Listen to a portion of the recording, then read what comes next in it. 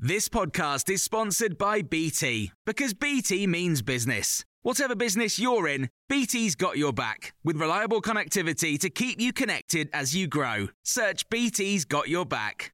This is the Times Christmas Day briefing on Friday the 25th of December. EU ambassadors are to receive a Christmas Day briefing on the post-Brexit trade deal finally reached with the UK yesterday. In an address to the nation, Boris Johnson hailed the agreement as a new beginning for Britain, which has taken back control of its future. MPs will vote on the deal in Parliament on December the 30th, but it's unlikely to be ratified by the European Parliament until the new year.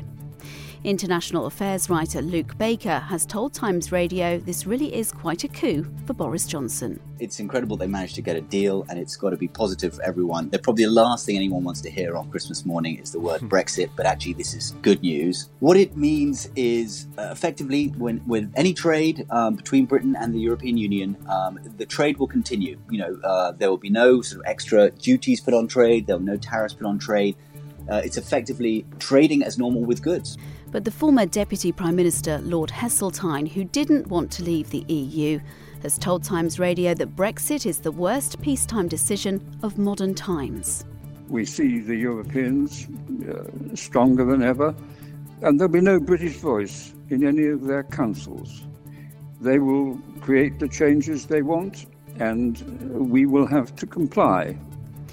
As an estimated 5,000 lorry drivers are set to spend Christmas in their cabs because they're still stuck in Kent, an extra 800 military personnel have been deployed to Dover to help get them moving again.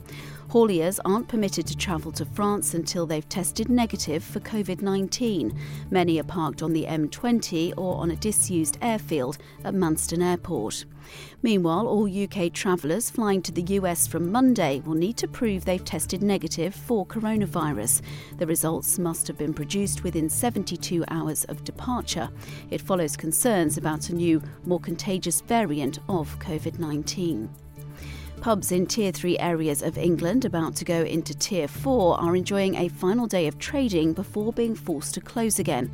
The Campaign for Pubs says publicans have been treated unfairly and haven't been given enough financial support from government and local authorities.